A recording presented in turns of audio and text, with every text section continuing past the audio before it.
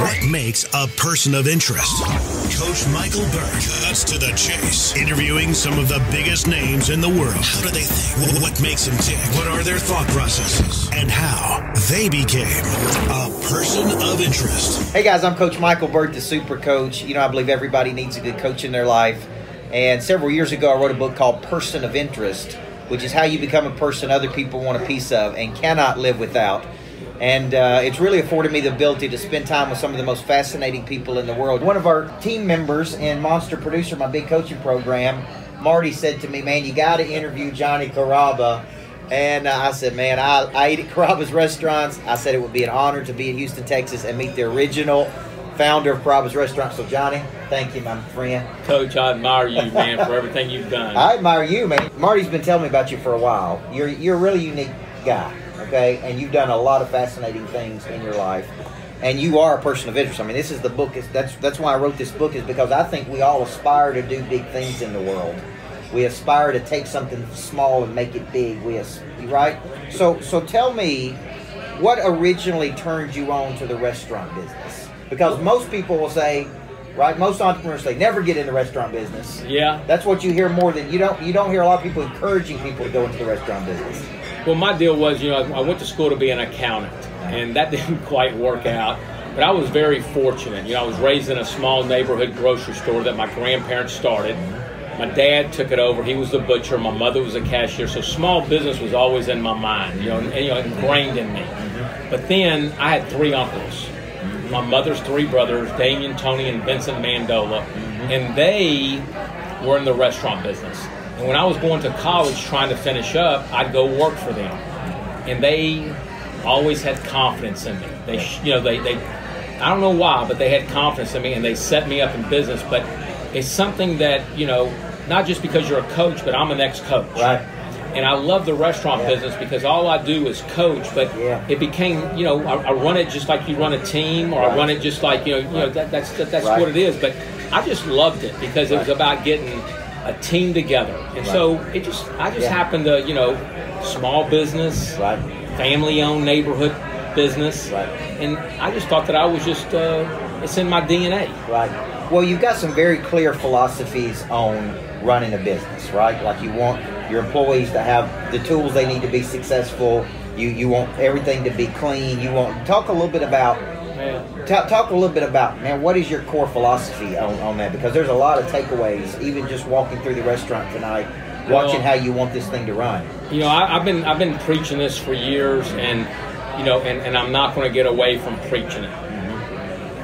And anything you do, if you want to be really good and consistent, the people that make the Hall of Fame are the people that do the same things over and over again, but they have core fundamentals.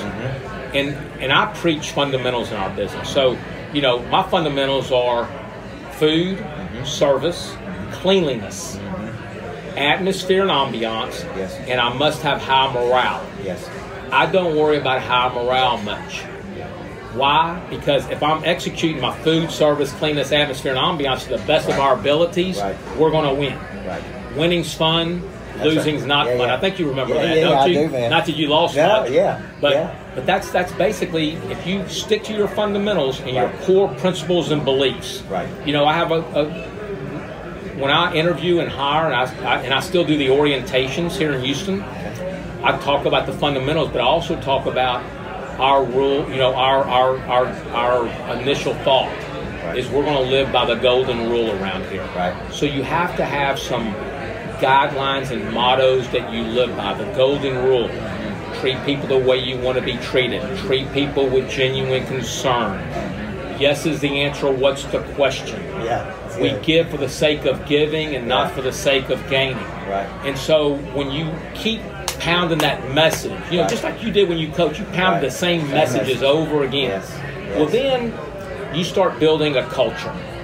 And I would have to say that, and I'm jumping ahead on you, my number one biggest threat is the loss of culture. We're 31 and a half years old at the Carrabba's in Houston.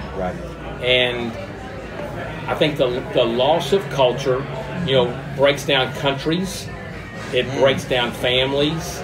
The loss of culture breaks down companies. And so that's good. I really feel like you have to have your core beliefs, Yeah. and you live by them. Right. So when you think about this, I'm constantly thinking about 3 tenets of great cultures: trust, belonging, purpose. You're building that. Most restaurants that I see, even restaurants I grew up going to, I still remember every Saturday my whole family getting together to go down to Shoney's restaurant and eat strawberry pie, right? And you couldn't get in Shoney's at that time. You get in Shoney's today, but you couldn't then because what I see happen is they were dynamic at one point, then they got static, and then they went entropic. So 31 and a half years is pretty phenomenal. So what do you attribute? One of the things you mentioned to me is this constant evolution. How do you keep from people getting stale? Because 31 and a half years is a run that very few people will ever do. Especially, I've gone in restaurants, Johnny, at this time of night where there's just a few people in there on a weeknight. I mean, it's real desolate. It's not vibrant like it is here. What do you attribute that to? I think that I believe in longevity of my employees. And I talked to you before on this, but with the 2 original Carrabba's, we have roughly 220 employees. 56 of them have been with me 15 years or longer. 115 of them have been with me 10 years or longer. Right. So we're a family. Yeah. But the one thing is that this is a tough business. If you don't stay fresh and let the business evolve, you always got to be tweaking. You always got to be, not changing the core of the restaurant, but you always have to be freshening up. Right. And you have to keep your staff motivated. Right. Sure. And I think the biggest key to us, and that's what I'm most proud of. We're 31 years old. Right. We're at the top of our game. Right. But guess what? There's no absentee ownership here. Right. I'm part of the family. We trust each other. Yes. My wife Randy, son Johnny, and daughter Mia, they're my family. Right. I guarantee you, right with them is these people that work with me. Right. We're family. Right. And we rely on each other. And I get emotional talking about it. Sure. You know what I mean? Today I'm at another restaurant that I own, and one of my ladies from the original Carrabba's comes in to eat with me. Right. She's been with me since day one. Right. We went to war with each other. We used to work 8 days a week together. Yeah. And so there's that bond. And so I think you have to be loyal to your people. Coach, I'm going to tell you something. I had an old customer of mine who's now deceased. His name was Sidney Patterson. And he used to always mentor me talking to me about organizational charge, segregation of duties. Love the guy. And he told me, he goes, Johnny, don't be one of these new companies. And I said, what do you mean by that, Mr. P? Yeah. He goes, back when I was coming up to Wake Forest and went to go work at Gulf Oil, he goes, I knew I was going to go to work there and I was going to be there the rest of my life. He goes, and guess what? Back in those old days, Gulf Oil wanted me for all my life. Yeah. He goes, now people trade off. Right. They're here 3 years, they go get a better job. Right. But companies aren't loyal to people either. And so I'm still old-fashioned. Yes. And where I'm not trying to wean people out of here. Right. They know that I have their back. Right. And guess what? Yeah. They got mine too. Yeah, I see that. So at some point, Carrabba's went from one locally owned place to all over the place. Right. Mm-hmm. How did that happen? Because I think a lot of people look at things and they go, how do we take it big? Because now, and I want to get into your other restaurants, you're really an entrepreneur or a restaurantpreneur, right? You've got multiple interests in these different places. So talk about how it originally went from here to here. Well, I never thought about it. Right. First of all, I believe, and I know I'm talking fast, but listen, my wife, she's not very fond of you because I'm laying in bed. I'm always listening to Coach Michael Burke. You know what I mean? So, but she'll get over it. Yes. But I'm excited to be here. But, I really feel like, I never had this vision. I just knew that I had one little 3,000 square foot restaurant that my dad put up $100,000 CD and I wasn't going to lose it for him. Right. My uncle Damien Mandola, the co-founder of Carrabba's, he had put everything into it, mentally and sweat. Yeah. And I just knew that I wasn't going to fail. But I thought that I was going to be this Italian my family's been here for 120 years, but I still look at myself as being an immigrant. But I thought I was going to run this one restaurant for the rest of my life, and then I was going to do the Italian thing, run a small neighborhood business, turn it over to your family. Yes. Well, we opened up a second location. And I thought that was going to be the rest of my life, 2 locations. And I didn't want to open up the second location. My Uncle Damien told me that Carrabba's had some potential. Right. And then I started having people call me, and they believed in it, and they wanted to put money into it. Right. And then one day, I got a phone call from a guy named Tim Gannon, who was one of the founders of Outback Steakhouse. And I really wasn't interested. And he told me, he goes, me and Chris Sullivan, can we fly to the CEO and founder of Outback, can we fly to Houston and just talk? It doesn't hurt to talk. Right. And then that's when we entered into a joint venture. And, we grew the restaurant, through the country. Right. But there's one thing that I think that I always try to tell people. If you just take care of the task at hand, and worry about one thing, and you do it to the best of your ability, it will allow you to grow. Don't go into a business and say, I'm going to be a national chain. Right. You ain't open up your first location yet. No, that's right. So I think you have to do really well and build your foundation. Yeah. Even though I wasn't building a foundation with my team to be a national chain. But guess what? It happened. And I think that, it's like, how does a ball player make it to, the pros? They take one day at a time, and they give it their best effort. Every single day as a young person, and then they evolve into a superstar. And that's what I think. I mean, I think that, it's just one step at a time. It's one grind at a time. All right, so let me ask you this. One of the things we teach in our coaching program is a concept called intentional congruence, where you got a primary concept and then they kind of feed each other. When you started developing these other concepts, did you see missing structures in the market and go, we need to fill something here because I see that this is missing? Talk a little bit about that. I feel like you have to always know what's needed in a market. And I'm not a genius. Let me tell you something. I just roll meatballs for a living. So I'm not a genius, and I have figured out I'm not a genius, right? Yeah. But I really think that you have to look at, what fits in what market. Right. But let's just say you open up another concept. Even though that's needed in that community, in that market, your basic fundamentals, even though your recipes are different, your menu's different, the restaurant's going to look different. Right. Your basic core fundamentals are the same. Right. And so, I always want to stay in the restaurant business. Right. I have a guy that just passed away. A good friend of mine just passed away this week. His name was Bill Hill. And he was one of these Houston oil, very charitable guy, but oil guy, right? Oil. We say oil. Yeah. But anyhow, but he used to always tell me when I was a young guy, and I always like to listen to older people.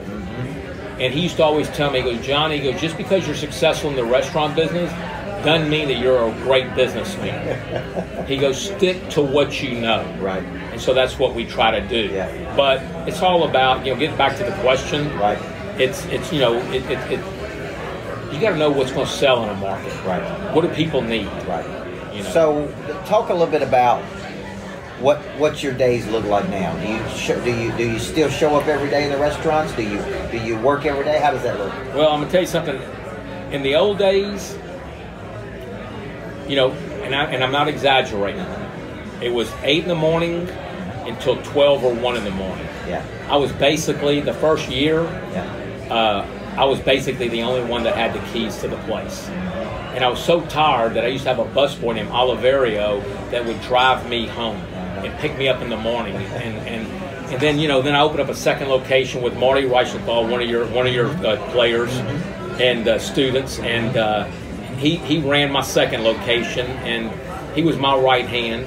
Started off as a waiter. But as a time, then when we got in business with Outback, I was traveling all over the country. And, that kind of business there's for thoroughbreds, and I'm just like a little Shetland pony. So I became like more the figurehead, the mouth of the company, the face of the company. Right. It still had some influence on it. Right. But now I'm going to let you know I'm not working the hours that I used to work. Okay. Yep. Physically. Right. But I'm still working at least 6 days a week. Yes. I wake up at 5:30 in the morning. Cannot wait to get to work. I love what I do. The Houston Chronicle called me about 3 or 4 years and said, we're interviewing people on what would you do if you weren't doing what you're doing? Right. And I said, I'm doing what I love doing. But Johnny, what would you do? And I said, I'd like to be a high school football coach. Yeah. Right? Yeah. Because that's what I do. Right. But to get to my point is I work now because I love it so much, but I also feel like my team, they're counting on me to be here. Right. And so I have a good group of people that I love spending time with. And I think that now it's changed because I want to influence people's life. Right. Yeah. That's what coaches do. Well, you said something earlier that there's a difference between a short-term thinking and a long-term thinking. Yeah. And I really like that because lots of successful people come out of the restaurant business. They learn how to deal with people. They learn how to deal with objection. They learn how to deal with problems. They learn how to deal with teams. I mean, it can be a training ground. Most of yours have stayed with you. But it can be, even when I hire people, when they tell me they worked in the restaurant business or been a bartender, I'm looking at them as, man, they got good people skills. So talk about this short-term versus long-term. Well, let's just say, most doctors or most attorneys or most football players, basketball players, that's their dream all their life. I want to be a doctor. I want to play in the NBA. Right. That's what their dreams are. When you look at most people, especially when I was coming up in the business, now it's kind of cool to be in the restaurant business because of the Food Network and all that kind of stuff, right? But when I was coming up, this was just kind of a cobblestone, stepping stone, I should say, to what they want to do. Right. When I hire people, and generally they want to be artists, musicians, actors, whatever. Right. They want to go live their dream. They're just doing this to kind of temporarily pay for something. Right. And I used to always let them know, hey, I know you're only going to be here for a short amount of time, but please do not have a short-term attitude, because if you have a short-term attitude, you're going to carry that short-term attitude all the way through your life. Right.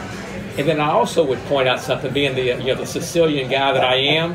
If you do have a short-term attitude, it's going to be a little shorter than you think, because we are counting on, this is our career. Right. We're counting on you to be part of our team. Right. So I don't care if you're here for 6 months, a year, just give me your best effort.